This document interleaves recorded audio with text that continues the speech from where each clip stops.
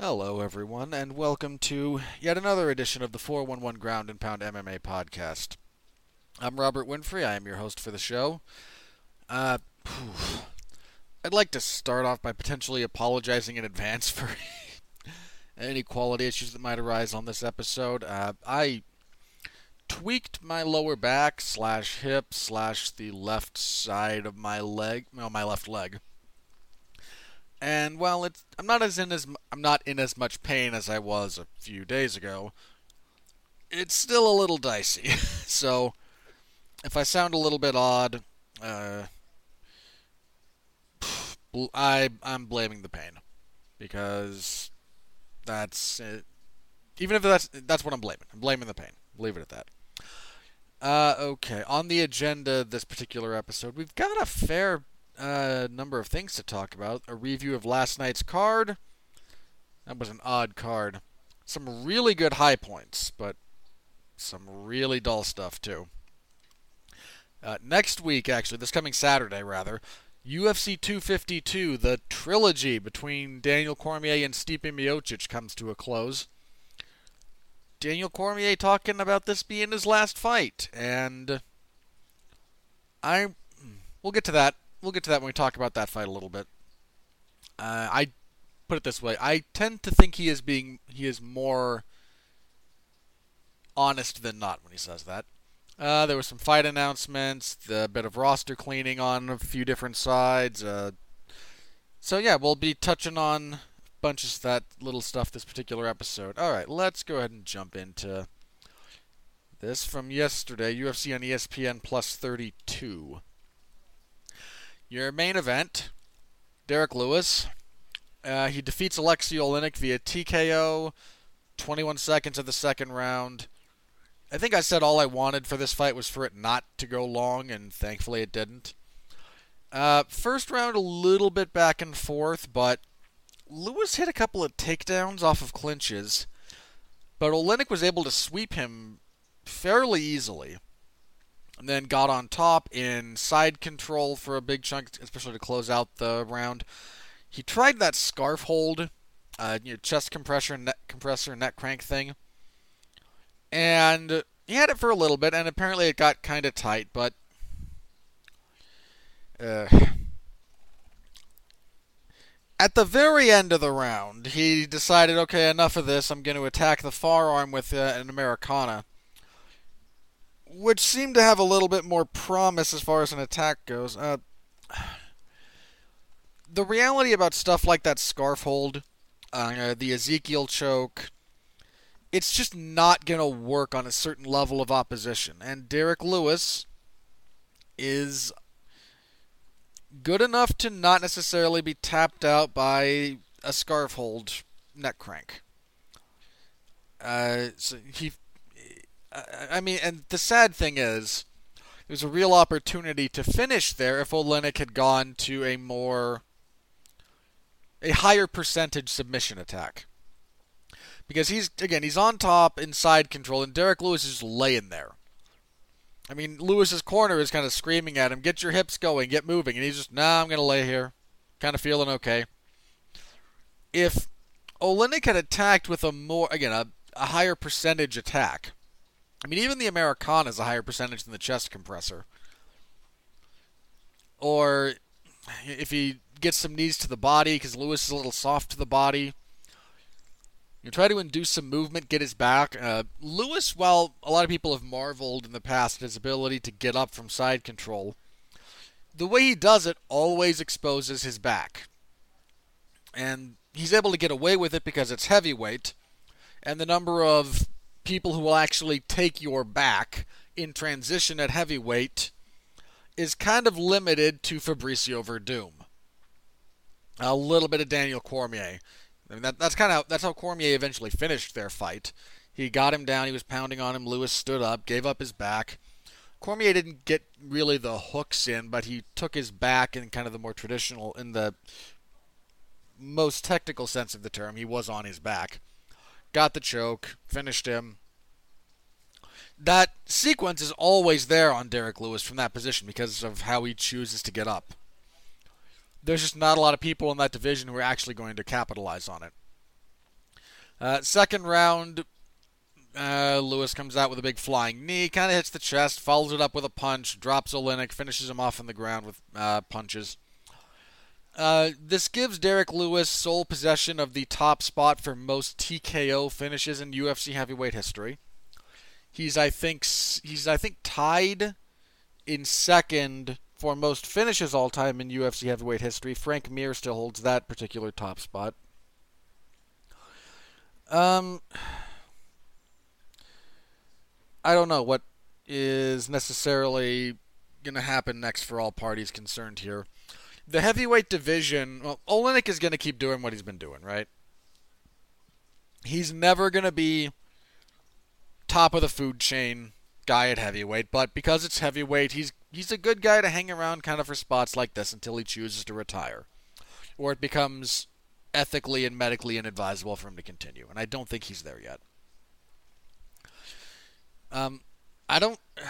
Again, heavyweight's in a weird spot because there's so much that's going to change this time next week, right? The wake of UFC 252 is going to be incredibly revelatory for the future of the heavyweight division. I have occasionally joked that after 252, the UFC should just close heavyweight because they are going to, assuming Cormier is sincere in his desire to be done after this, they're losing, depending on who you ask, either 50 or 33% of their good fighters. Heavyweight is not a very interesting division. It's not a division where a lot of very interesting things happen. And Derek Lewis's success is kind of a huge piece of evidence to that fact. So there's a lot that's really up in the air until after UFC 252. Post-fight, Lewis said he doesn't want to fight again until he gets down to about 240. He came in at 265 for this, but I think one of the things he mentioned was he didn't really have to cut weight, which he normally does. So he wants to get his weight down even lower before he fights again. And I think he mentioned December as kind of a somewhat realistic goal for that. That's, 4 months. And doesn't seem unreasonable if his big indicator is going to be I'm going to lose 20 pounds. Doable. That's doable. Again, as for what's next, there's so much that hinges on 252. I don't think Lewis is going to be your next title challenger. That just doesn't really seem like the next play. I tend to think no matter what happens between Cormier and Stipe, the next fight is going to be Stipe and Ngannou 2 for the belt. If Cormier wins and retires, they'll do Stipe and Ngannou for the vacant belt. If Stipe wins, I know a lot of people are still, myself included, still look at Francis a little bit like, can you really do anything to change up how Stipe handled you the first time? But, look, I'm not going to blame Francis for kind of smashing the people in front of him if they're not good enough to implement parts of the same game plan that Stipe did. Then that's not Francis's fault. He's beating the guys in front of him. But so I think Francis is probably the next guy. If it's not, now again, some of this will be dependent on who wins, how they win, and the ever-present issue of just who's available. The UFC might want to do Stipe versus Ngannou for the vacant belt or for Stipe's belt, and then Stipe falls out. At which point you're left with some different options. I can't believe I'm going to say this, but I wouldn't really hate Lewis versus Ngannou 2, which that fight was so bad. That Lewis and Ngannou fight was so bad. There was only one fight worse than that all year that I saw, and that was CM Punk versus Mike Jackson. That's how bad Lewis and Ngannou was. The only thing worse was a fight that was basically two amateurs. It was so bad. But it's been a few years. Both men have made some alterations. I don't hate it. That's kind of the best way I can say that. But I also do think that the UFC is looking at Ngannou and kind of going, okay, you're the next title challenger. Uh, which, I think the only thing you can do with Francis right now is kind of rematches. It's either a rematch with Stipe, a rematch with Lewis potentially. I don't know. The top of heavyweight's a weird division. It's just a weird division to try and get your hands around because there's just not a lot of good heavyweights. There's not a lot of good heavyweight fights, and we're getting into rematch territory for some of these guys that have been able to be good enough to stick around the top 10-ish for a couple of years now. I think Curtis Blades said he wanted to fight Derek Lewis. He called him out. The UFC is not pleased with Derek Blades for a couple of reasons. There's the reason that Dana White will tell you, and then there's the truth. White's excuse for being mad at Curtis Blades is his fight with Volkov wasn't very good. Wasn't a very good fight. I don't think there's too much argument about that. But the real reason he's pissed at Curtis Blades is Curtis Blades talked about fighter pay in the lead up to the Volkov fight. And Dana hates people who talk about fighter pay in a serious manner in any sense other than I personally want more, right? Any fighter that just says, yeah, I want more, Dana kind of shrugs it off and goes, yeah, who doesn't want more? And then negotiations go on behind the scenes. Anybody who kind of does the collective bargaining sort of argument, Dana really doesn't like that.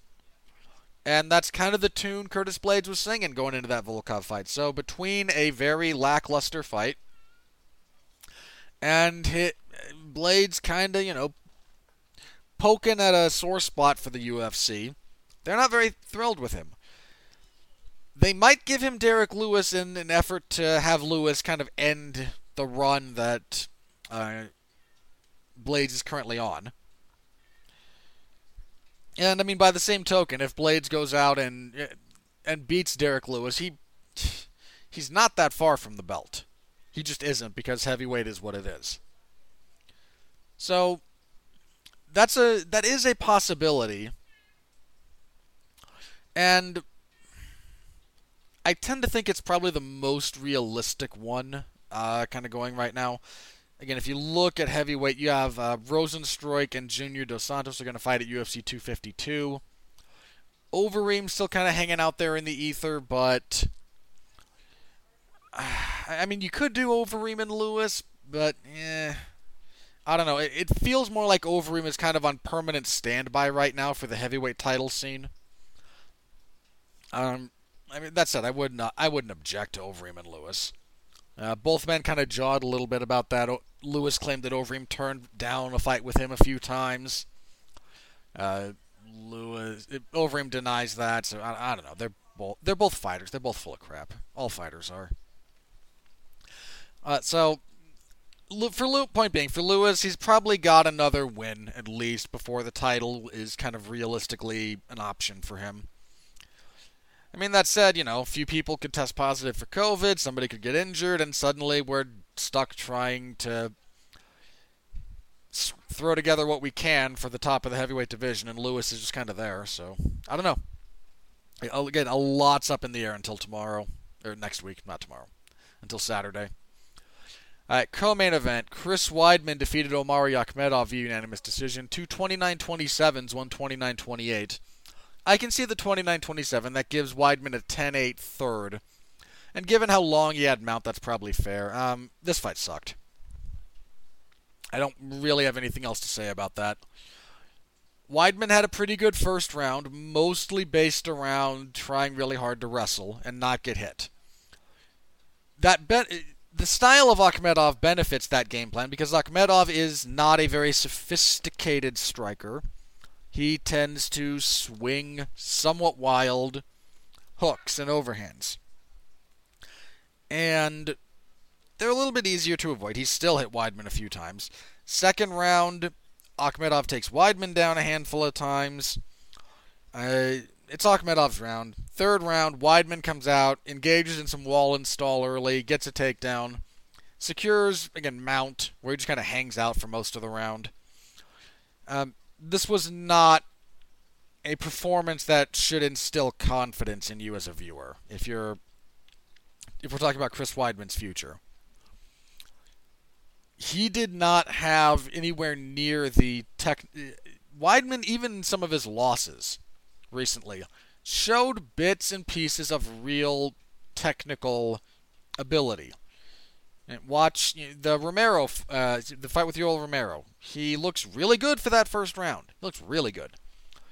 I gave Romero the second, but a much closer round, and he was still looking good. The Jacare fight. First round or so, he's moving around, he's stinging Jacare with the jab. He looks really good. And then he just can't maintain it. And his chin is a little bit suspect. And this fight, I don't know. I mean, the man needed a win, all right?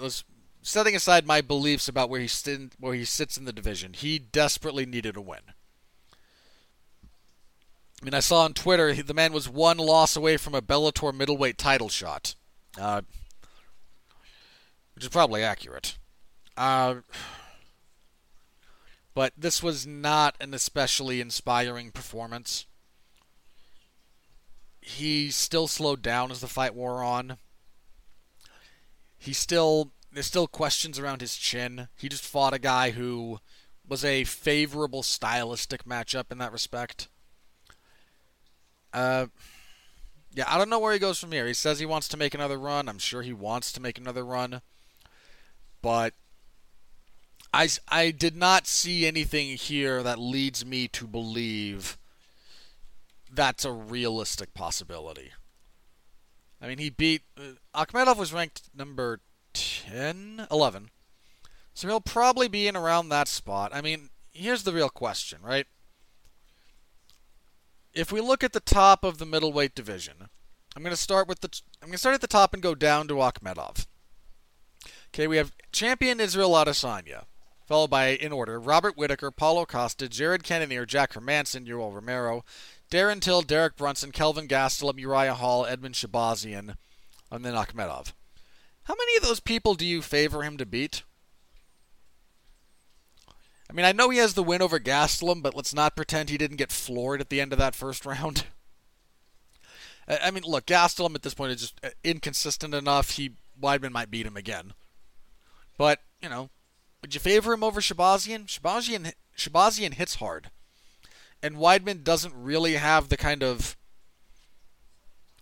aggression in terms of really going to get into the clinch and get into your face that Derek Brunson used to take him down a peg. How about Uriah Hall? Winnable. Again, you look at some of these and you go, Weidman on a good day, near his best. Sure, I favor him in a lot of these fights.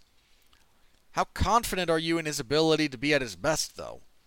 I mean, in all honesty, I think I'd favor Darren Till to beat him. I don't know that his chin can hold up, and Darren Till is really, really good about finding your chin with straight punches. Derek Brunson. You favor Weidman to beat that guy? I wouldn't. So I don't know. But he got a win. Good for him. I mean, as for Akhmedov, I don't know. The guy just kind of... This is his first loss in a long time, but the man had... Despite a good winning streak, the man had just no momentum. I imagine he'll hang around for a little bit still. But, yeah, it wasn't a very good fight. Another middleweight fight. Darren Stewart defeated Maki Pitolo via guillotine choke, 341 of the first. If you're into kind of the specifics of how he got this was a cool finish. You had Patolo holding a high crotch single leg kind of against the fence. One of the things Stewart is using to defend is kind of like a wrestler's gravit, which you can, if you're curious about my terminology there, you can look that up. It's a little bit like a crossface, but from the kind of the front headlock position. And Patolo starts with his head inside. As he goes to the head outside single, that opens up the area for Stewart to slip the arm under the chin. As they go down, he grabs the guillotine. He adjusts, and this is not an arm in guillotine. So they go down. He goes to the high elbow variation. As Patolo tries to roll to his back, he rolls with him, pins him against the fence, and then switches his grip again to the power guillotine, which is kind of like the ideal rear naked choke grip. So it's choking arm around the chin, hand on your own bicep. Only instead of being around behind them, their head is in your chest, or kind of under your arm, and you've got them cinched up like that. It's a very, very there's a lot of power in that particular configuration. And got the tap. Good win for Stewart. Stewart's had a real up and down run. I mean, his UFC career started off, I think, 0-3. 0-3 with one no contest. That said, he's on a decent enough run now. He fought Edmund Shabazian to a split decision that could have gone his way. I mean, I didn't think so, but the fact that it was split I haven't rewatched the fight in long enough to potentially yell at the judging over that. But good win for Stewart. He and Patolo both kind of occupy the same space. They're good fighters, but they're just there to kind of have action performances rather than to really kind of be guys at the top of the division. Yana Kunitskaya defeated Julia Stoliarenko via unanimous decision, 130-26, 230-27s. I was 30-26. Stoliarenko just had no answer for Kunitskaya getting her on the clinch and pushing her to the fence. And this wasn't wall install in the kind of derogatory sense. Kunitskaya got a body lock, drove Stoliarenko into the fence, kept her there, and beat her up. A lot of knees, a lot of short elbows, and again, if you are not doing anything with the position, then you're stalling. Kunitskaya was doing things, and Stoliarenko was basically helpless. She had I don't know if she only knew one trick for that situation, and Kunitskaya shut her down. I don't know if that's not a position she drills a lot. I don't know if there's just enough of a physical strength discrepancy that she couldn't do anything. I don't know the specifics.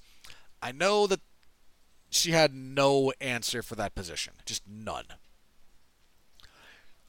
Other than that, not a very interesting fight. Kicking off the main card, oh boy. Beneil Dariush knocked out Scott Holtzman with a spinning back fist at 4:38 of the first. Good grief. Beneil Dariush post-fight, during his interview, said, I don't know what happened. I didn't used to be like this. He's referencing the kind of fighter he is. These two for as long as it lasted, it was a good fight. Holtzman was kind of holding his own for a bit, but eventually got tagged. And Dariush, the man trains at King's MMA with Rafael Cordeiro.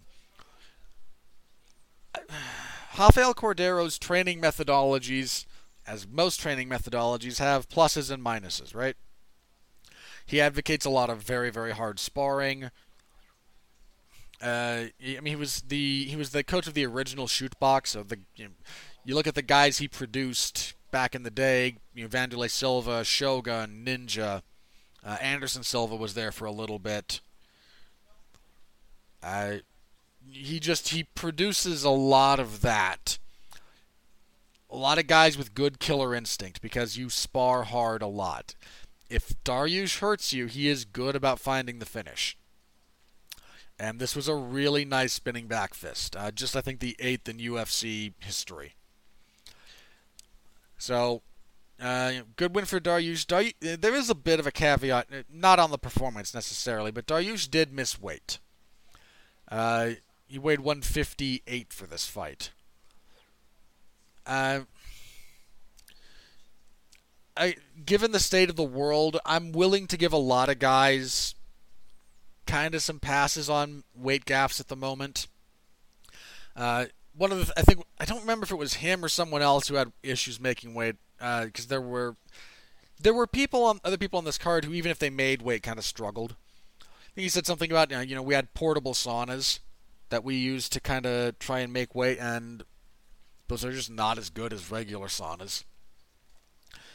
So just given the state of the world, I'm willing to give guys a little bit of a pass as far as how I personally think about them. This is also the first time he'd ever missed weight, and Dariush has been fighting... Jeez, how long has he been fighting?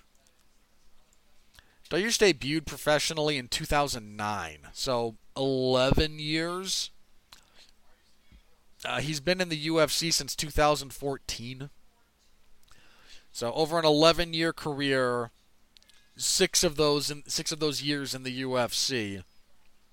Over 6 years in the UFC. He debuted in January of 14. So yeah,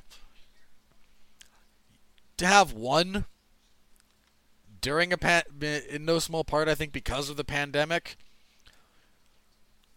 Yeah, you get a little bit of a pass. It stays there, and you keep it in mind, but I'm only going to be so critical of people who struggle to make weight at the moment. Especially if they have a long history of not having problems making it. Good win for Dariush. I think that poor guy. Some of it's just because lightweight is such a stacked division. But Dariush has now won 5 in a row. This was number 5. He has finished 4 of those. Of those 4 finishes, bonused in 3. Would have bonused here if he'd made weight. And he still came into this fight ranked number 14. Now, again, some of this is lightweight is a ridiculously stacked division. Fair enough. But Dariush went from having a good run to getting knocked out by Edson Barboza. Okay, fair enough. I mean, he looked really good in that fight, too, up until he got caught. Fought to a draw with Evan Dunham. And then the knockout loss to Alexander Hernandez. And that's really the one that's still that is still an albatross around his neck. 5 fights later. 5 wins, 4 finishes. That's still kind of hanging over his head for some reason. Meanwhile, Donald Cerrone, ranked 13th.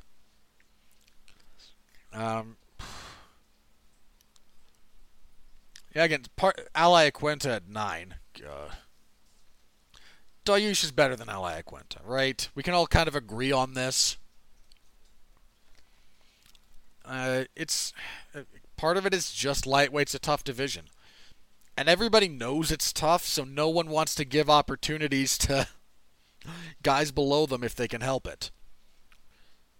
So Ally Aquenta's rating looks better because, one, he has a couple of wins over Kevin Lee, but he's also fought some of the upper tier guys, so he's slightly more prevalent in the minds of people making who do the rankings, or the UFC brass who influences the people making the rankings. However you want to look at it. Whereas Dariush has been beating unranked opponents. Actually, Dober is ranked now. But I mean, his current winning streak is Thiago Moises, Drew Dober, Frank Camacho, Drakkar Klose, Scott Holtzman. Klose and Holtzman he knocked out. He submitted Camacho and Dober. I mean, those are all tough fighters. And the man still barely... His ranking might not even change after this. Yeah. Lightweight. It is both great and a giant pain in the butt. As for the prelims, Tim Means defeated Laureano Staropoli via unanimous decision, 30-27 to 29-28. This was the fun little brawl we all kind of expected it to be. Staropoli missed weight, and he struggled a little bit with... the smaller cage I don't think helped him. It helped Means. and he struggled a little bit with some of the straight punching of Means as well as Means' commitment to the clinch. I mean, the third round is just Means basically getting the clinch as fast as he can and then keeping it. And much like Kunitskaya, he's not just holding on for dear life. He is working, but it's very clearly a tactical consideration. Okay, I might be up 2 rounds or it might be 1-1, so I must win this round. I'm going to just do what I can to win the round. Again, enjoyable fight, though. Kevin Holland knocked out Joaquin Buckley at 32 seconds of the third. Holland has become a really kind of tough guy to deal with. He's very, very tall and very long for the division. He's good about finding straight punches. He's not unbeatable, but he's a pretty serious test. Buckley kept trying to swing hooks, and he just struggled to find the chin, didn't really adjust to go to the body in time, and then even going to the body, did a lot of running into... Holland would retreat with kind of like a little bit of the Philly shell. Forgive me if my terminology is wrong. So that's rear hand up kind of by your face as you shoulder roll, lead hand low to kind of protect your body. Instead of, it works very well in boxing because kidney punches in boxing are against the rules. They're not in MMA. It's actually a big weakness of the shoulder roll in general as it pertains to MMA, because the shoulder roll it's still a great thing to do, but you do expose your kidneys, and getting hit in the kidney is an incredibly miserable experience. Buckley didn't really kind of pick up on that opportunity for offense, and eventually just kind of ran into the 1-2 here of Holland, and that was all she wrote. Nasrat Haqparast defeated Alexander Munoz via unanimous decision, 30-27 across the board. So Haqparast a little better everywhere. Landed better on the feet, dealt with the wrestling on the occasions it became an issue, and just a return to form for Haqparast after the loss in his last fight. Andrew Sanchez defeated Wellington Turman via knockout, 4-14 of the first. Sanchez really needed this kind of a performance. Not only was he coming off of a loss, he hadn't finished anyone during his entire run in the UFC. He won his season of The Ultimate Fighter at light heavyweight, decision, loss. He was finished in both of those. 2 decision wins, lost to Marvin Vettori. So his first finish in the UFC, and his first finish since in 5 years, almost exactly 5 years. Jeez. So, kind of needed that. Good enough fight, such as it was. Those two kind of got after it. Turman just dropped his hands and he was throwing a front kick. Keep your hands up when you kick, people. It's really important, because he did that. Sanchez punched him in the nose, wobbled him a little bit, followed up with another 1-2, dropped him, done. Gavin Tucker defeated Justin James via rear naked choke, 143 of the third. Tucker was having a good first round, and then James kind of clobbered him a little bit.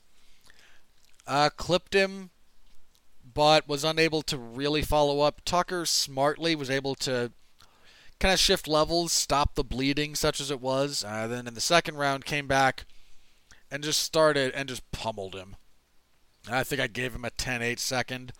Then in the third, times a knee very, very nicely. Wobbles him with it, chases him down, hits him a few more times, gets the stuffs a takedown, gets the back, is able to finally secure the choke after a little bit. Solid performance from Gavin Tucker. Tucker's always looked pretty good, but has struggled with getting fights consistently, some of that for injury-related reasons. But the man definitely he's always shown potential. He's just never really been able to work consistently enough to make to really gain any momentum. Yusuf Zalal defeated Peter Barrett via unanimous decision, 230-26, 130-27. Zalal hit Barrett with a spinning back kick to the face in the first round. I thought we were done. Credit to Barrett's toughness, but he never found a real avenue of success against Zalal, who just kind of picked him apart for the entire fight. And kicking everything off, Irwin Rivera defeated Ali Al-Qaisi via split decision 29-28. Not a bad fight, but I'm just going to say it like that. Not a bad fight. I'm going to change my inflection and change the entire meaning of that phrase. Not a bad fight. Those two went at it. They went back and forth. Whole thing comes down to how you scored the second round. Good little fight. Okay, that's it. That was the event. Thank you to everyone who read live or after the fact my coverage in the MMA Zone of 411 Mania. I know I'm talking about, I'm there week in and week out talking about some events that just have no buzz. The UFC, there's a lot of apathy towards a lot of the UFC product because of how they choose to schedule it to just be week after week after week after week. And I'm on a website that is first and foremost a professional wrestling website. And a slightly, 411 is not a tiny website by any stretch of the imagination, but it's not huge. So I'm on a slightly smaller outlet talking about material that doesn't necessarily always have a lot of momentum behind it on a site that is primarily geared at other avenues. So intellectually I am aware that my audience is a little bit smaller. It just, maybe it's the physical pain, but it just sucks sometimes to, dedicate the time and energy that I do. And to see just so little kind of for it, but that just happens sometimes. And some of that's just a little bit of burnout on my end generally. The UFC product is designed to burn people out, I think. But thank you to those of you who do read, who comment, who share around what I do. I profoundly appreciate all of you people, so thank you very much, as always. Alright, that will lead us into this coming event, UFC 252. The big one. The trilogy ends here, as the saying goes. Your main event, Stipe Miocic, freshly crowned, now two-time heavyweight champion, against former heavyweight and light heavyweight champion Daniel Cormier. Whew. What do you think about this one, huh? I struggle with this one a little bit. These two have had two fights, both of which were good. First one was short, but a good fight for as long as it lasted. Their second fight went into the fourth round. Was another very, very good fight. With some momentum swings, some great displays from Daniel Cormier, some great adjustments from Stipe as time wore on. It's a good fight. I suppose some of my apathy towards this fight comes from... I'm going to quote Jack Slack about this, and you can... because I think he's correct. This might be one of the biggest, most important fights in UFC heavyweight history. These are two of the most accomplished men to ever fight in that division, right? You have Stipe, the most successful heavyweight champion the UFC has ever had. You have Daniel Cormier, a bona fide all-time great across two weight classes, squaring up for the third time in a small cage. That's gonna... I don't know who that favors, actually, but in a smaller cage. I should feel differently about this than I do, but again, I'm going to quote Jack Slack here. This fight, one of the most important in the history of the division, probably go out on a slight limb here. I'd have to really think about this, but I would argue that these two represent the highest skill level that has ever fought for the UFC title between both competitors, right? So I don't think you've ever had two better fighters fight for the heavyweight title than Miocic and Cormier. Possible, and again, I'm not. If you have another example off the top of your head, if they're going, Velasquez and Dos Santos, okay, that's probably the only one that I think is in the running.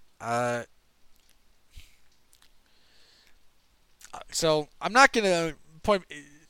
At a bare minimum, it is very arguable that these are the two best to ever. This represents the highest skill threshold for the heavyweight title in a fight. And you can kind of sum up how this fight's going to go with a grand total of 2 points. One, has Cormier done anything about how his striking guard works to protect his body? And 2, will Stipe Miocic remember to hit him in the body?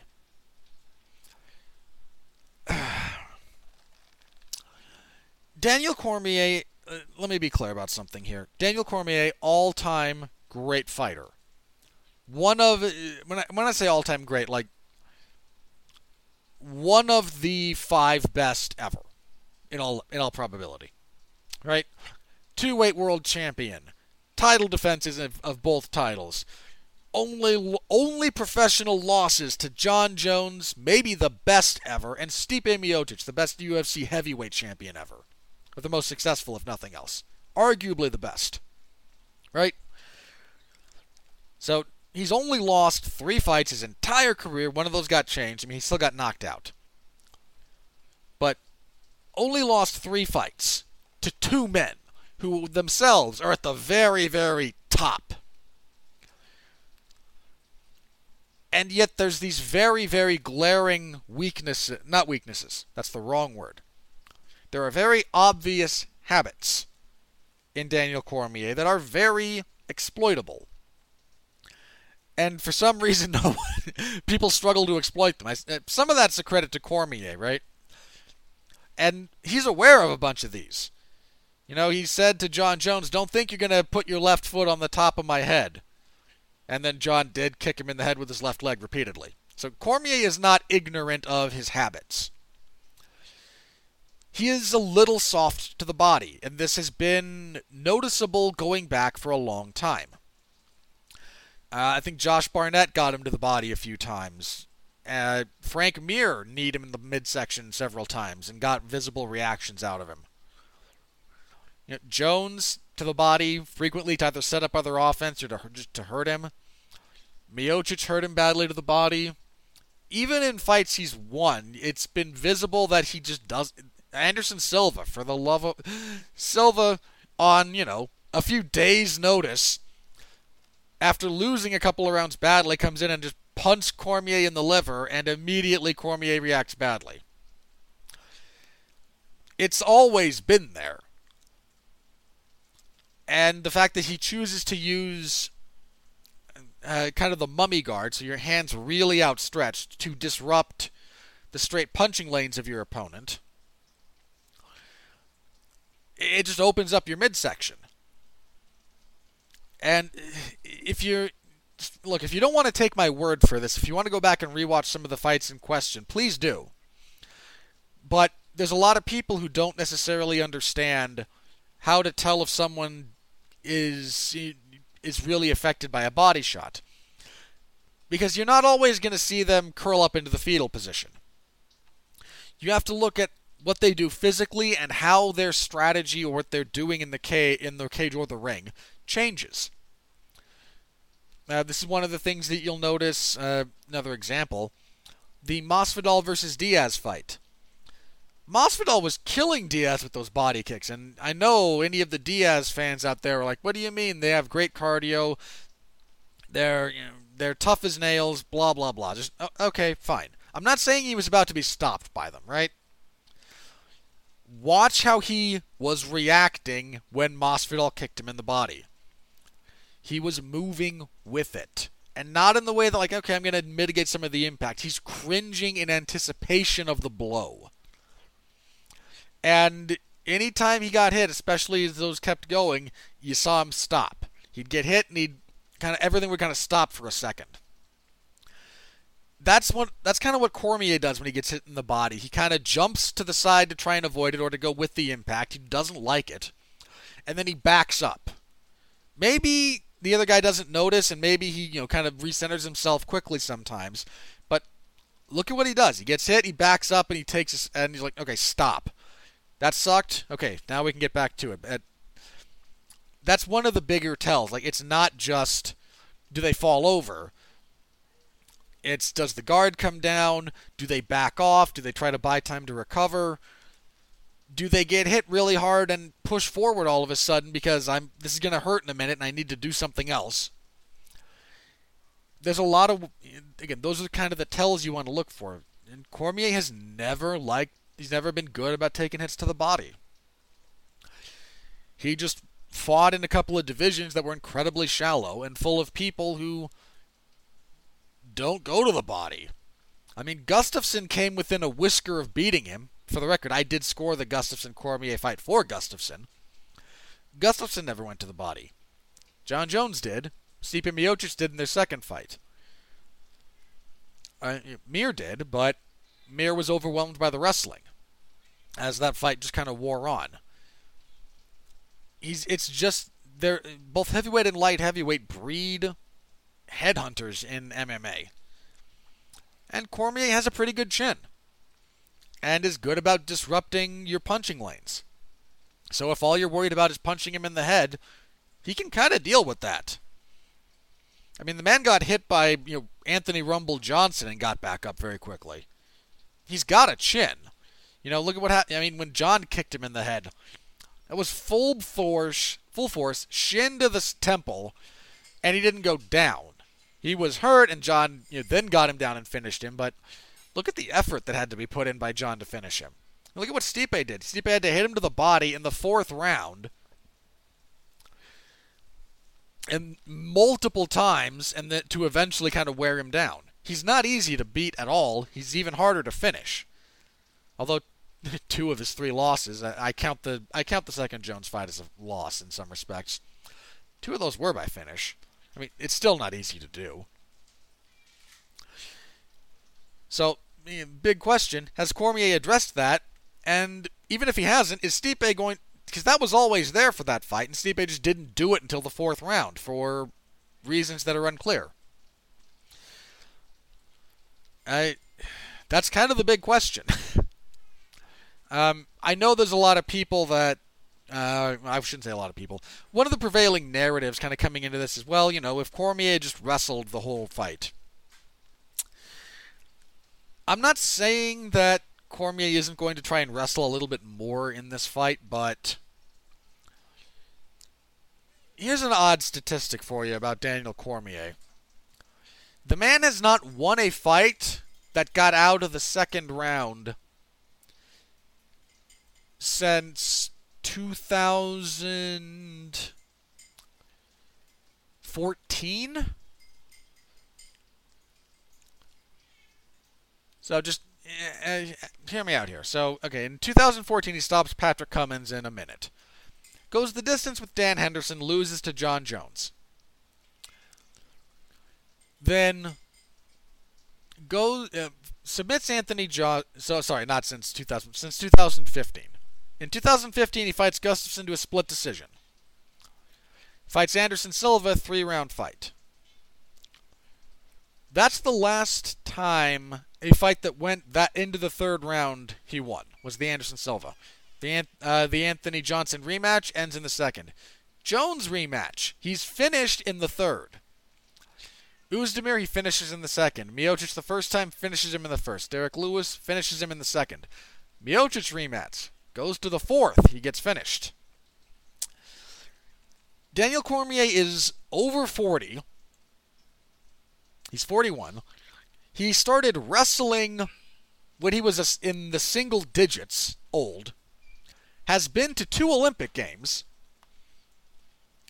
And has won 2 UFC titles.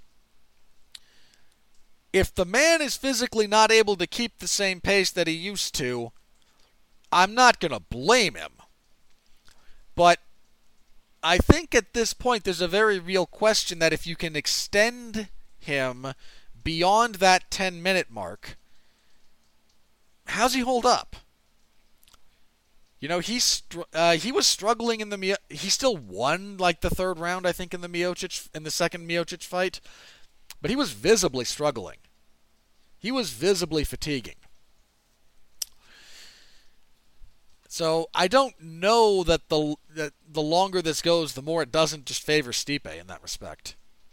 And related to that, when it comes to is he going to wrestle more, wrestling is physically exhausting. There's a line from Michael Chandler, and I tend to think it's true. And some of this is... Now, people don't understand this because I think a lot of MMA fans don't understand what wrestling is. But when asked about it, I think Michael Chandler said, you can't wrestle for 25 minutes.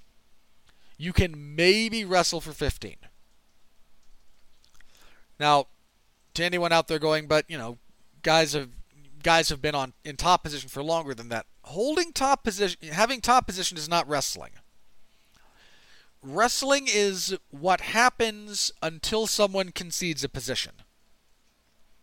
So once you concede a takedown and you hold full guard and the other guy's on top of you, you're not wrestling anymore. You're in a more static position. By way of example, what Khabib does is a lot more wrestle heavy because he is constantly working. He is constantly riding you. He is constantly hitting mat returns. That's unbelievably labor intensive. If you have no idea how hard that is to do physically, think about how hard it is to do burpees. And that's just you with your body weight getting up and down and up and down and up and down and up and down and up and down. Now start throwing in extra weight. How hard does that become? Now throw in a human who is resisting you actively every step of the way. It is physically exhausting in ways that if you've never done it, you would not believe. So do I expect Cormier to wrestle a little more? Probably. With some of his cardio considerations, do I expect him to, hey, he's going to wrestle for all 5 rounds? No. That is not feasible. Miocic is a good wrestler himself. So getting him down at all is not easy. And keeping him there is not easy. And it's very labor intensive to do so. Is Cormier going to gamble that much of his gas tank? Because we've seen what happens to him in this fight when he gets tired. He gets finished.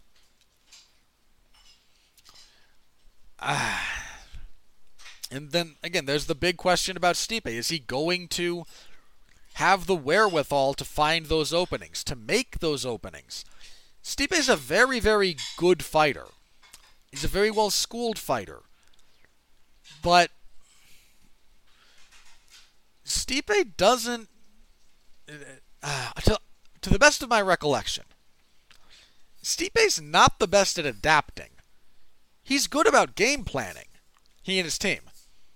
Look at what he did to Francis. It was a really smart fight. He dealt with the power early, he extended the fight, he faked, he feinted, he leg kicked, he made Francis miss, he made him tired, he made him pay. Similar, when he fought Mark Hunt. Jabbed him, faked him, some leg kicks thrown in anytime Hunt would swing and miss. Get him thinking about that, grab the snatch single leg. It's a smart strategy. I don't mean to say that Stipe is not a smart fighter, or that he's not well schooled and well prepared. But it took him 4 rounds to make the most important and potentially even the most obvious adjustment in that second fight with Cormier. I don't think he's a fighter that adjusts through various plans all that well. You get him a few looks, you get him a few ideas, and he can execute those very, very well.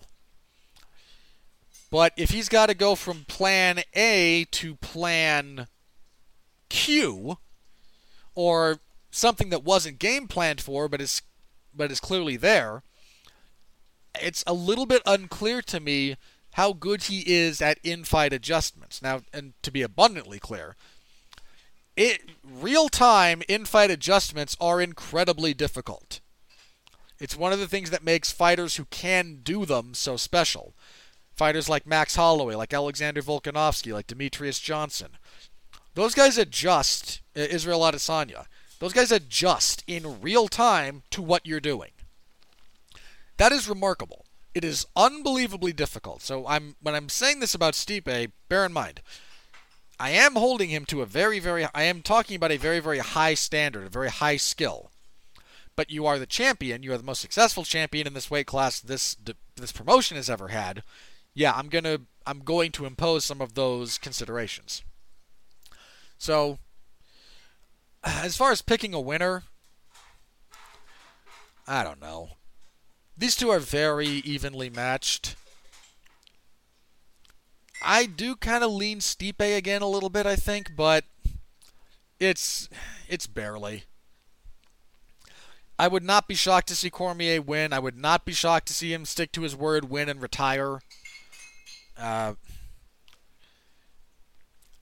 I now watch this fight end in some kind of controversy, right? We're set up. It's the end of the trilogy. It's, two of the best heavyweight champions that the UFC's had, and Cormier, even with only one title defense, probably does fit into that discussion, such is the nature of the UFC heavyweight division and its history. And watch it end in a no contest, or a draw, or something like that. Just because, hey, why not? So, again, if my pick, for whatever it's worth, I do pick Miocic, but very, very close. And one of the few heavyweight fights that I look forward to intellectually, in some respects, even if I'm not excited. If it doesn't kind of grab me by the guts and make me go, yes, I can't wait. I am interested in this fight and its outcome and what it means. All right. The co-main event is a bantamweight fight. Sean O'Malley taking on Marlon Vera. This is a good fight. Vera is coming off of a loss to Song Yadong, but had a good winning streak before that. Marlon Vera is a very legitimate opponent. He's a very legitimate fighter. His UFC record is... It started off a little bit iffy, but then he kind of found himself. He had a couple of early setbacks, but recently, his only losses are John Lineker, Douglas Silva, De Andrade, and Song Yadong. Those are all tough fighters. And he represents easily the stiffest test of O'Malley's career to this point. I do kind of favor O'Malley. I think Vera is... I won't be surprised if Vera wins. But I think he's a little bit susceptible, especially when he starts kicking, his hands drop. And O'Malley's good. O'Malley has power. Which is kind of a rarity to have real power at bantamweight. O'Malley's got some good power. I think Vera will have some success, but I think ultimately he's gonna succumb. But it's a good fight. It's a very, very good measuring stick for O'Malley.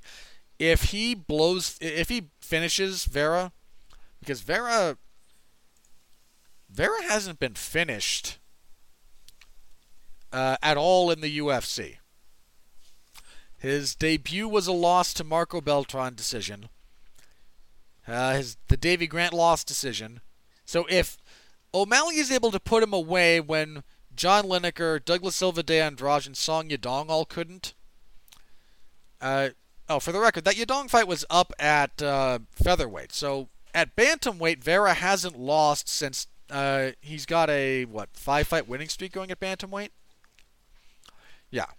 So if O'Malley can be the first guy to stop him, be the first guy ever. Yeah. Vera's one loss outside the UFC was also a decision. If he's the first guy to stop Vera, that's a big deal. Vera is a tough opponent. So, Gonna have to see how that plays out. There's a heavyweight fight. Junior Dos Santos against Jairzinho Rozenstruik. Rozenstruik coming off of that loss to Ngannou. That was a rough one. I mean, look, I like Junior Dos Santos, but I think he's washed. I think he's just a little bit washed at this point. Rozenstruik, not so much. Both men are strikers, and if Rozenstruik doesn't mind his P's and Q's defensively, Dos Santos could get him. But Dos Santos never really fixed his... never consistently fixed his ringcraft issues. And believe it or not, he's the kind of striker who only really shines against people who don't know how to strike, or who are like demonstrably worse than he is at that. This is one of those things that a lot of MMA fans don't really think about. They see someone, like Chuck Liddell or Junior or Joanna. I mean, Joanna's a slightly different case, but hear me out. Someone who comes in and is a good striker, but who excels and is able to kind of showcase the breadth of their talent, not by fighting other strikers, but by fighting people who don't know how to strike. When Junior has fought good strikers, that's when even in some victories, he struggled. Right? The Mark Hunt win. I mean, he got a spectacular knockout, but Hunt had a lot of success in that second round. Then he fought Alistair Overeem. Alistair, a better striker than Junior, knocked him out. The rematch with Stipe obviously didn't go. Then, okay. Junior's a better striker than Francis Ngannou, but his chin is so gone at this point that it doesn't matter. And then the Blades fight as well. Just he couldn't do much to stop Blades' offense. But he's a guy who tends to shine when he's fighting someone not in his skill set rather than someone who is. And a lot of people thought, oh, Chuck's a great striker. Chuck is a pretty good striker. But look at the guys who gave him problems, and a lot of them weren't the, ground-based wrestlers or submission artists. It was the guys who were like, yeah, okay, I'll strike with you, and I can strike with you. A lot of people thought Joanna was going to buzzsaw through some Valerie Letourneau, I think it was. Because she just massacred Carla Esparza and Jessica Penne, these poor women who just had no idea how to strike with her. Letourneau wasn't ever really a threat in the striking, but she knew how to strike, and as a result, we kind of got a 5-round decision rather than a buzzsaw. And Junior's a little bit like that. If he's fighting someone who really knows what they're doing in the striking area, he doesn't really have a plan B, He's not been good about using his grappling offensively very often. And at this point, again, he's also chinny. I think Rozenstruik probably takes this. We have a bantamweight fight between John Dodson and Merab Dvalishvili. Dvalishvili's entire game is wrestling-based, and Dodson's hard to get down and hold down. Not impossible to beat, but that's not an easy thing to accomplish. If that's Dvalishvili's primary game plan, if he doesn't have something to mix things up, I do tend to think he might be in for a longer night. That said, I'm still going to pick him. I struggle to pick John Dodson at this point. But Dodson has power. He's hard to get a hold of. He's hard to control. And that's kind of what Dvalishvili does. Is control or a bunch of wild, spinny stuff. And Dvalishvili's pace is kind of the big thing that we're going to have to pay attention to here. Because Dodson doesn't have the world's greatest gas tank. Now, some of that is relative to fighting at flyweight and bantamweight, where some guys are inexhaustible. And then even amongst bantamweights, Dvalishvili has absurd cardio. Look at how many takedowns that man gets and how much wrestling he does, and remember how hard that is to do. Then watch how he fights. His gas tank and his motor are something. So I'm still going to pick Drawless, really, but I won't be shocked if Dodson pulls this off. And kicking off the main card, we have Magomed Ankalaev and Iwan Kutalaba. This is a rematch. These two fought before, with Ankalaev scoring a TKO that a lot of people thought was early, including Kutalaba. I'm still picking Ankalaev. He's only had the one loss, and it was kind of a split-second lack of focus against Paul Craig. He's won 4 in a row in the UFC now. He's finished 3 of those. Yeah, I'm still picking Ankalaev. And I still kind of expect a degree of insanity, because Kutalaba is a wild man. All right, on the prelims, Jim Miller, God bless him. Jim Miller's still cooking along.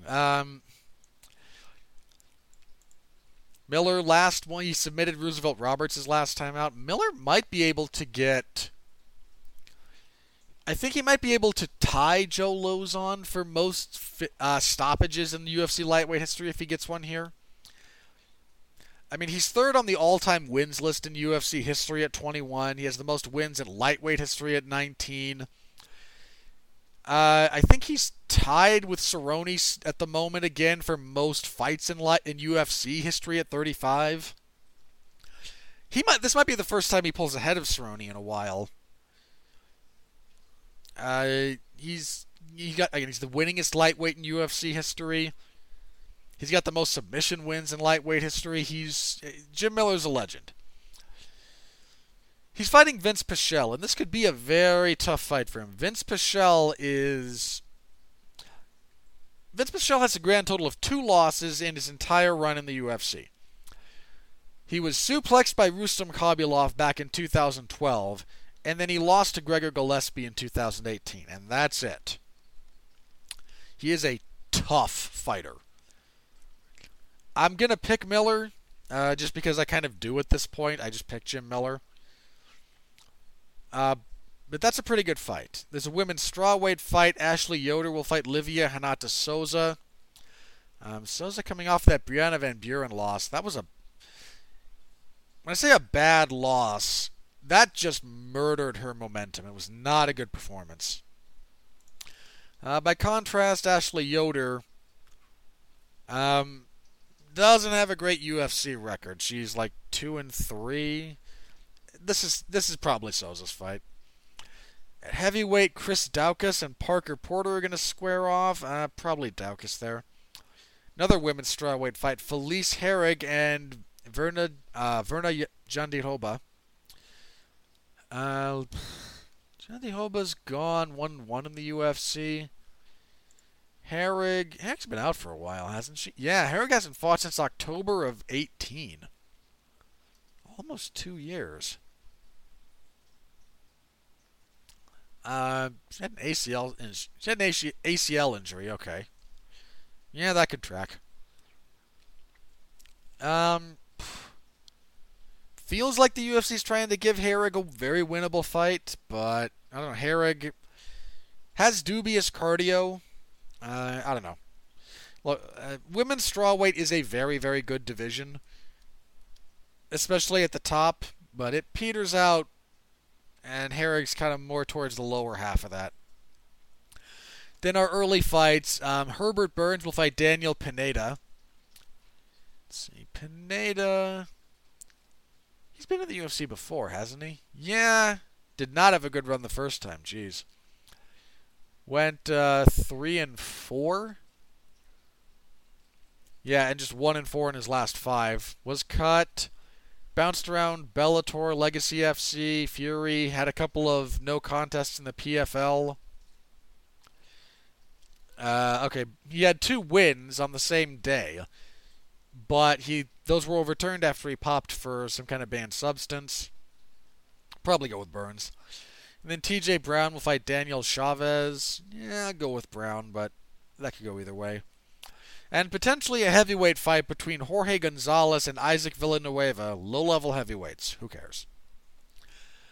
Yeah, that's it. That's UFC 252. That will be Saturday. Big main event. And you know what? That's a solid main card. You you've got on paper one of the best, two of the best heavyweights ever in the UFC, if not the two best. You've got a somewhat relevant heavyweight fight below that. You've got Dodson and Dvalishvili, which will be action if nothing else. You got O'Malley and Vera. And even Ankalaev and Kutalaba, it's hard to imagine a way that that particular fight goes boring. So, that's a solid main card. It's a pretty solid main card. Alright, and again, I will have coverage in the MMA Zone of 411 Mania on Saturday, so please stop by, say hello if you can. I appreciate it. Please, if you can't do it live, there is my full report after the fact. Give that a read. At least give it a click. Like, share, comment, whatever you do. I appreciate all of that. Okay, let's move on to the news of the week. Okay, let's start here. We have our Deiveson Figueiredo, UFC flyweight champion, has his first title challenger. And it's going to be Cody Garbrandt. This is set for UFC 255. I've seen a lot of... I've seen some mixed response to this. Here's my take. Is Cody Garbrandt a deserving challenger at flyweight? Not really. He's never fought there. Is he stepping over anyone? That's a little bit dicier, but, I mean, on the one hand, technically, yes. Because there are other guys in that division who have been fighting and winning. I mean, if we look at the top, we have Benavidez, Brandon Moreno, Askar Askarov, Alex Perez, Alexandre Pantoja, Jussier Formiga. I mean, Formiga beat Deiveson Figueiredo. He's the one loss on Figueiredo's record, but Formiga had a loss recently. Pantoja was maybe on track, and then he lost to Askarov. You have Brandon Moreno. You have Kai Kara France. You have guys there who are technically being stepped over.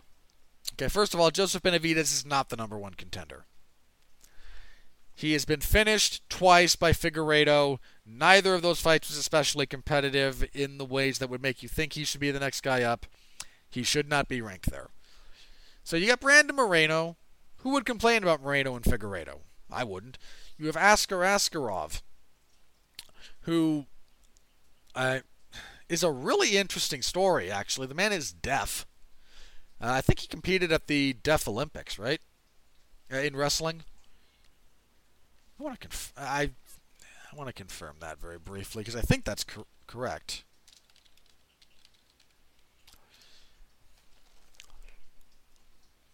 Yeah. Yeah, he won a gold medal in 2017. Then took bronze in the Deaf Wrestling World Championships.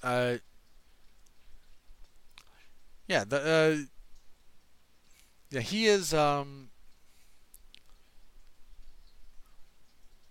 I don't think. I think he's listed as he's not like white noise completely deaf, but he can only hear about 20% of the sounds most people can. So he is very deaf in that respect.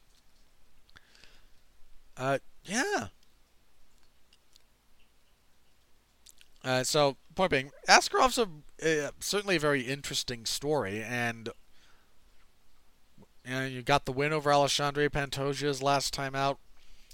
Here's the problem. And this is a problem primarily of the UFC's own making.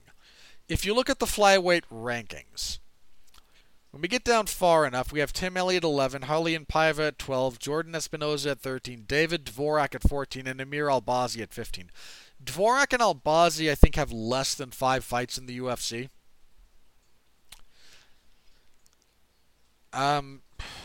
They probably have less than 5 fights in the UFC combined. The UFC gutted this division. They took everyone that had been in a fairly high-profile spot, and most of them got cut. Then, during the time when they were kind of hemming and hawing about this division, when they should have been trying to build up new guys, they didn't. I can't remember if it was 2018 or 2019. I think it was 19. I did the math. I checked every UFC event, and they had like four. They only had like 5 men's flyweight fights on the main cards in all of 2019. It was 19 or 18. I can't remember which one. Oh, and of those 5, I think 2 or 3 of them featured Joseph Benavidez. Every other fight in the men's flyweight division in all of 2019 was prelim fodder. And I think if you went back to 2018, so whichever year I'm referencing, the other one has basically the same trend. Over 90% of all flyweight fights on the men's side of things took place on preliminary cards with and some of those were like early prelims. The UFC actively diminished the visibility of this division and the people in it. So now, yeah, there's Brandon Moreno, there's Askarov, there's Perez. I mean, Askarov is beaten. I think both. I think did he beat Perez, or is that the guy he fought to a draw with? There's Moreno he fought to a draw with. He hasn't fought Perez. So you've got Formiga. You've got guys here who are good fighters, who have been working their way up. But there is the business side of the fight game to consider. And the reality is the UFC has done such an unbelievably piss-poor job of promoting this division, not the champion, the division. They have done an unbelievably bad job about building up people in this division. And this is a years-old issue. This goes back to... This was a problem that Demetrius Johnson had early in his title reign. The UFC would keep flyweights, for the most part, on preliminary fight cards. Then somebody would string together a couple of wins, and they would be plucked from the Fight Pass prelims to main card, main or co-main on a pay-per-view, or a big Fox card, and nobody knows who they are. And then as soon as they lost, they were right back to obscurity. You can't build a division that way. You just can't. You have to get the rank-and-file fighters exposure on big platforms to try and build things up. They haven't done that. They haven't done that for years. Oh, and just incidentally, anybody that says, what about that season of The Ultimate Fighter, The Ultimate Fighter had meant nothing for about 8 years before that season. It didn't mean anything. I get that if you want to say this was indicative of the UFC putting forth some effort. Okay, they didn't have to do that. That's true. The fact that they said, hey, The Ultimate Fighter will be a viable vehicle is laughably ignorant. If that's true, laughably ignorant of the circumstances around that show. Laughably. No one cared about that show. Not just the flyweight season. No one cared about The Ultimate Fighter and hadn't for years. Let me stress that. A number of years. Not like a year. Like 5 years. 6 years. It didn't matter. It was something, and it was something. It wasn't nothing. But if that's the only idea they had, that's a bigger indictment of the UFC's promotional vehicle than pretty much anything else I can think of. They just haven't built the division. They haven't invested in any fighters, apart from Joseph Benavidez. They haven't given them... And again, I'm not talking about, hey, let's main event a card with these guys. Okay, if you're not willing to do that, then okay. Kai Kara France couldn't get on the main card of an event in his home country of New Zealand. Think about that for just a second. Kai Kara France, bright prospect at flyweight. Native New Zealander. The UFC goes to New Zealand, and that guy can't get on the main card of an event in his home country. That's a throwaway fight night event. That's how little the UFC cares about this division. So you have potentially deserving contenders from a purely meritocratic standpoint, but you have no one that anyone approximating the casual fan even knows exists. And then you have Cody Garbrandt, who says, hey, I wouldn't mind going down. I was going to try this against Demetrius before I got chinned by TJ Dillashaw twice. How about now? Of course the UFC is going to say, sure, Cody Garbrandt is a known commodity. He was champion. He featured prominently on some high-profile events, and the UFC put a fair bit of effort into promoting him. They gave him television spots. He got interviews. He got airtime. He had that great story about his little friend Maple, who survived cancer. Like, the UFC put some effort into that guy, and to be fair to Cody, he rose to those occasions. Effort was made. He's a known commodity. He's gonna Q jump. And I just said, I like Askar Askarov as a fighter, and I like his story. But if all we're looking about is the cold, hard reality of what the marketplace and the fans want, and what the UFC is going to do to try to cater to that, you have a former bantamweight champion who is well known against the deaf guy from Russia who doesn't speak English. I may not like that reality. You may not like that reality. But that is reality. So, I can understand it. If I thought this was going to be kind of a stopgap while the UFC did try to build this division, like, hey, let's get Askarov and Brandon Moreno in a number one contenders fight under that fight. Right? That'll be on the main card of this pay-per-view. Or, let's get some of these guys visible fights on pay-per-view main cards to try and build some momentum, to try and get some of these guys, get them known. But I have no faith in that because I don't think they're going to. They have no history of doing that.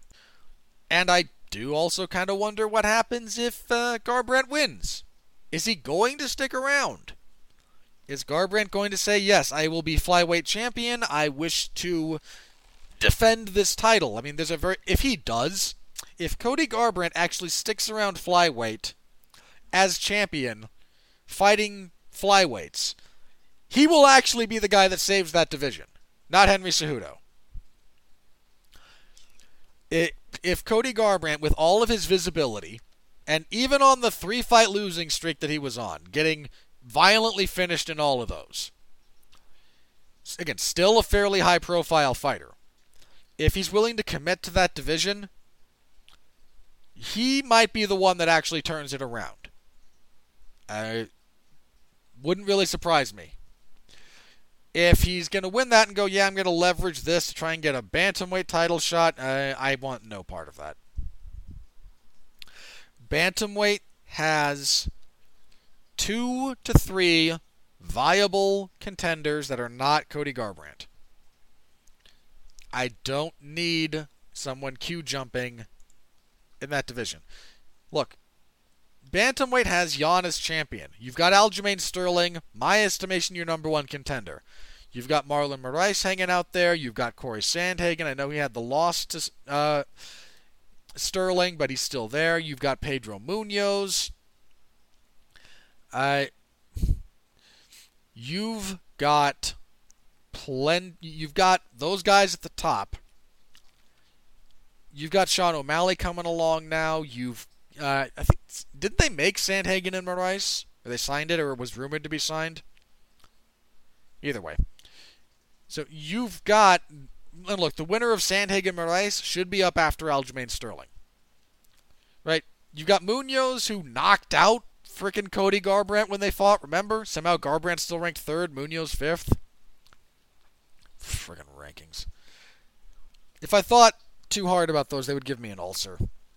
So, we don't need Cody Garbrandt to come down, win one fight at flyweight, bounce back up, and leave flyweight on the chopping block again. If he's going to commit to this division, he might be the one that saves it. That's kind of the point there. Or he gets knocked out again by...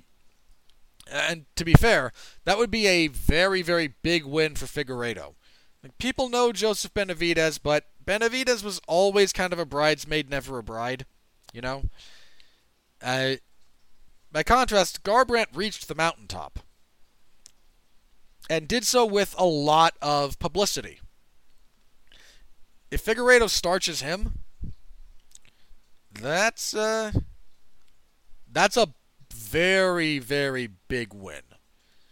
UFC 255 will also feature the women's flyweight title fight between champion Valentina Shevchenko and Jennifer Maia, who earned that fight by taking out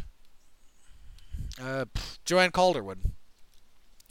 So those are the two announced fights. That will be November 21st is the date selected for that currently. Let's see. Yeah, that's all we have is those two fights. Those are quality fights. They're a little bit more on the hardcore side of things, but quality fights. Yeah, so I can understand how that fight came about.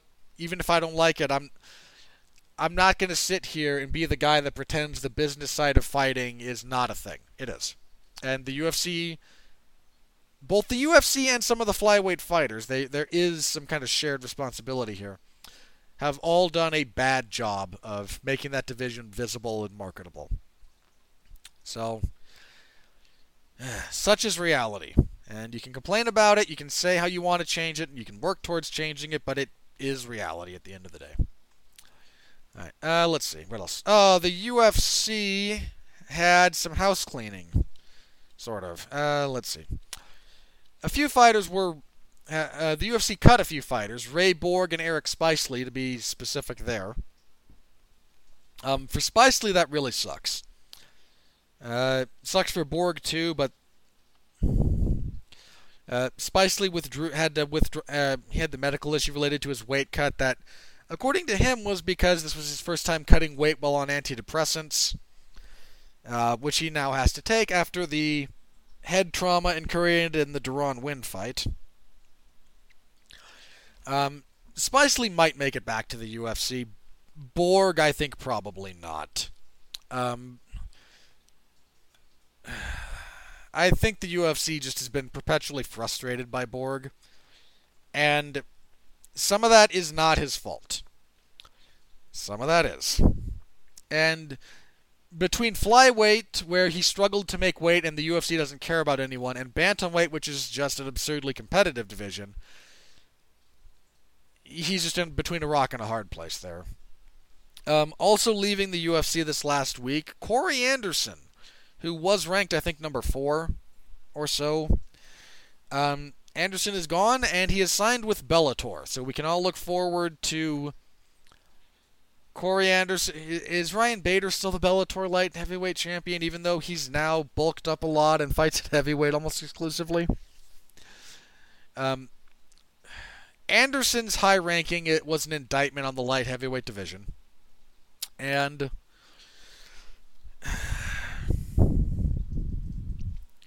I don't know. It sucks when top-ranked fighters leave, because it does thin the entire division. Sometimes it's a calculated pruning to help make room for new growth. Given that it's light heavyweight in the UFC, new growth seems like a bit of a stretch, and profoundly unlikely. But he asked to be released from his contract, and he was, and now he's with Bellator, and I'm not going to say anything negative about the man. In that same vein, Bellator had an event recently. I don't normally talk about Bellator because they make me sad.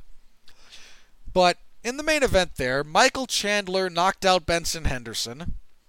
as the last fight on his contract, and now he is entering free agency, I believe, for the second time during his Bellator stint, or he's been near free agency in the past and then wound up signing an extension or a new contract before the fight actually happened. There's a lot of speculation about him going to the UFC. I don't know. He might. But the pattern for Michael Chandler for the last few years has been to do the following every time his contract is nearly up. He's going into a fight. He starts making noise about how he is the toughest matchup possible for Khabib Nurmagomedov, and then uses that bit of posturing to leverage a little more money from Bellator. So I don't know if he's still doing the same thing, and we'll just stay with Bellator. If he does try his hand in the UFC, I'm not saying he wouldn't have success in the UFC. Michael Chandler is very good. But lightweight is such a stacked division that Bellator's lightweight division is pretty darn good. The UFC's is the cream of the crop. He might find success. He might come in and fight 3 really tough Brazilians back-to-back and lose all those fights. That's not at all outside the realm of possibility. So, I don't know, but we'll see. He might finally make his way to the UFC. And I would be interested to see him fight there. I mean, he's been... he struggled and was finished... I mean, he lost twice to the better Pitbull. I forget which one it is. I believe it's Patricio. And, I think Patricio is like the best fighter in Bellator history, too. He's 2-weight world champion for them. Legitimately one of the... Patricio is legitimately one of the best featherweights and lightweights in the world. And he kind of ran into that ceiling, but Chandler had had a lot of success in Bellator. I would be curious to see him fight in the UFC again. How much success he has? Yeah, I don't know. Lightweight's tough, man. Lightweight's a really, really tough division. Okay, last bit of news here, I think. Yair Rodriguez, I think they reported he broke his ankle and is out of his main event fight with Zabit Magomedsharipov. At which point Ali Abdelaziz took to Zabit's Twitter to raise questions and make... Oh, God. Look, guys. Not all fighters' Twitter is solely done by their manager. Zabit doesn't speak English, man. He's not putting those out. That sucks. That's a fight the UFC has been trying to make for a while. I think Calvin Kattar has offered to step up. I may have talked about this last week. Or it might have been mentioned last week. Either way, if I'm repeating myself, I apologize.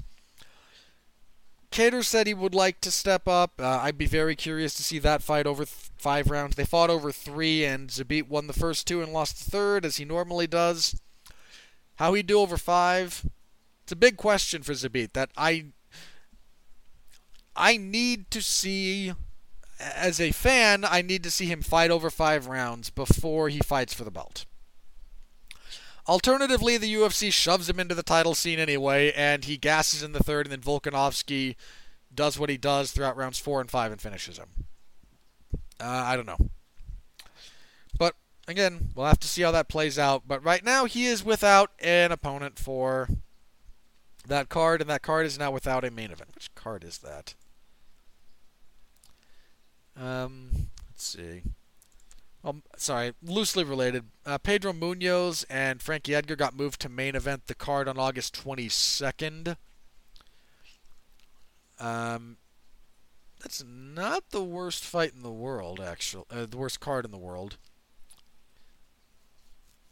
I mean, there's some duds there, but there always are. There's some good stuff there.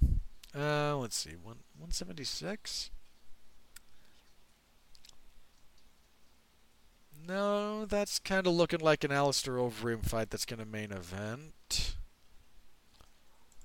177. No. It wasn't a pay-per-view. It was a fight night. Was it 178?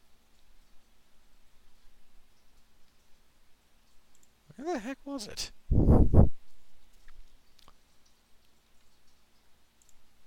Um,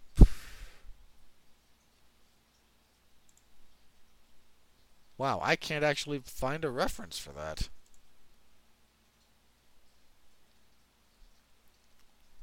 Uh, what event were they going to headline?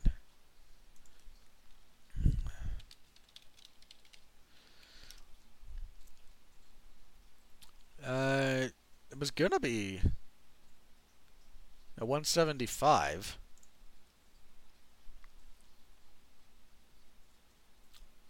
I don't know. That card also features Anthony Smith and Alexander Rakic. It's a good fight. Alexa Grasso and Ji Yeon Kim is a really good fight, actually. So, that fight card has Jeff Neal and Neil Magny, which is a good fight. Ricardo Lamas and Ryan Hall. That's a really good card, actually. Jeez. Yeah, sucks. That really sucks. That was supposed to take place, yeah, the 29th. So we'll see what happens to that main event. Whether they just bump up Smith and Rakic or they get a replacement for Rodriguez. We'll see. I think that's everything. Let me check Twitter one more time and then see if anything crazy has happened. Nope, doesn't look like anything MMA related has gone down while we've been recording here. So let's get into some plugs. This Monday, actually, Mark Radulich and I over on the Radulich and Broadcasting Network are going to try something a little different. It won't be a straight watch-along, but he and I are going to watch the Kentucky Fried Movie together, which I did not know was a thing. And then we're going to immediately, as soon as the credits roll, we're going to record and get my live reaction to this, because Mark thinks this will be hilarious. I know nothing of this movie. Mark described it to me as just a series of shorts. So, yeah, we're going to see how that goes. A couple of weeks ago, last week, Mark Radulich and I got together for a TV party to talk about the anime series Keep Your Hands Off Eizouken. Mark and Pat dropped the latest chapter in their history of heavyweight boxing, this one focusing on Larry Holmes, who I think is probably the most underappreciated heavyweight champion boxing has had.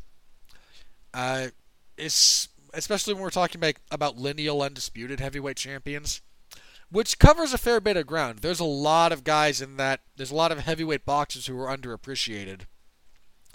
Larry Holmes might be at the top of that list. In fact, I would probably place him there personally. So you can listen to them talk about that. That entire series is a really good. It's a really good listen. So you can check that out. Let's see. I think there was something else we had coming up. I'll make sure I'm not planning too far ahead. Let's see. There's a chance I'll be on the upcoming. There's going to be a TV party on the 13th for the Netflix Star Wars War for Cybertron series. Part 1 will be starting. That's Siege. I'm working my way through that as a backup in case something happens to his regular guest, and given my history of being called in to pinch hit, well, you might hear me there. Might not, you might hear me. Later in the month, I'll be on for the one and only Ivan, apparently. And in theory, at some point next month, we will have the new the New Mutants will be released, so there'll be a Damn You Hollywood for that if/when it happens. We'll see. But that's where you can find me. You will find me again covering UFC 252 this Saturday, and we'll be back here next week to review all of the action from that card and to preview the Munoz versus Edgar event that will be coming up on the 22nd. So, Hope to see you all back here then. Thank you again so very much for your patronage, likes, comments, subscriptions, shares, all of it. All of it that you can throw our way. We deeply appreciate it. I will see you next time. Please stay safe out there and continue to be well, be safe, and behave.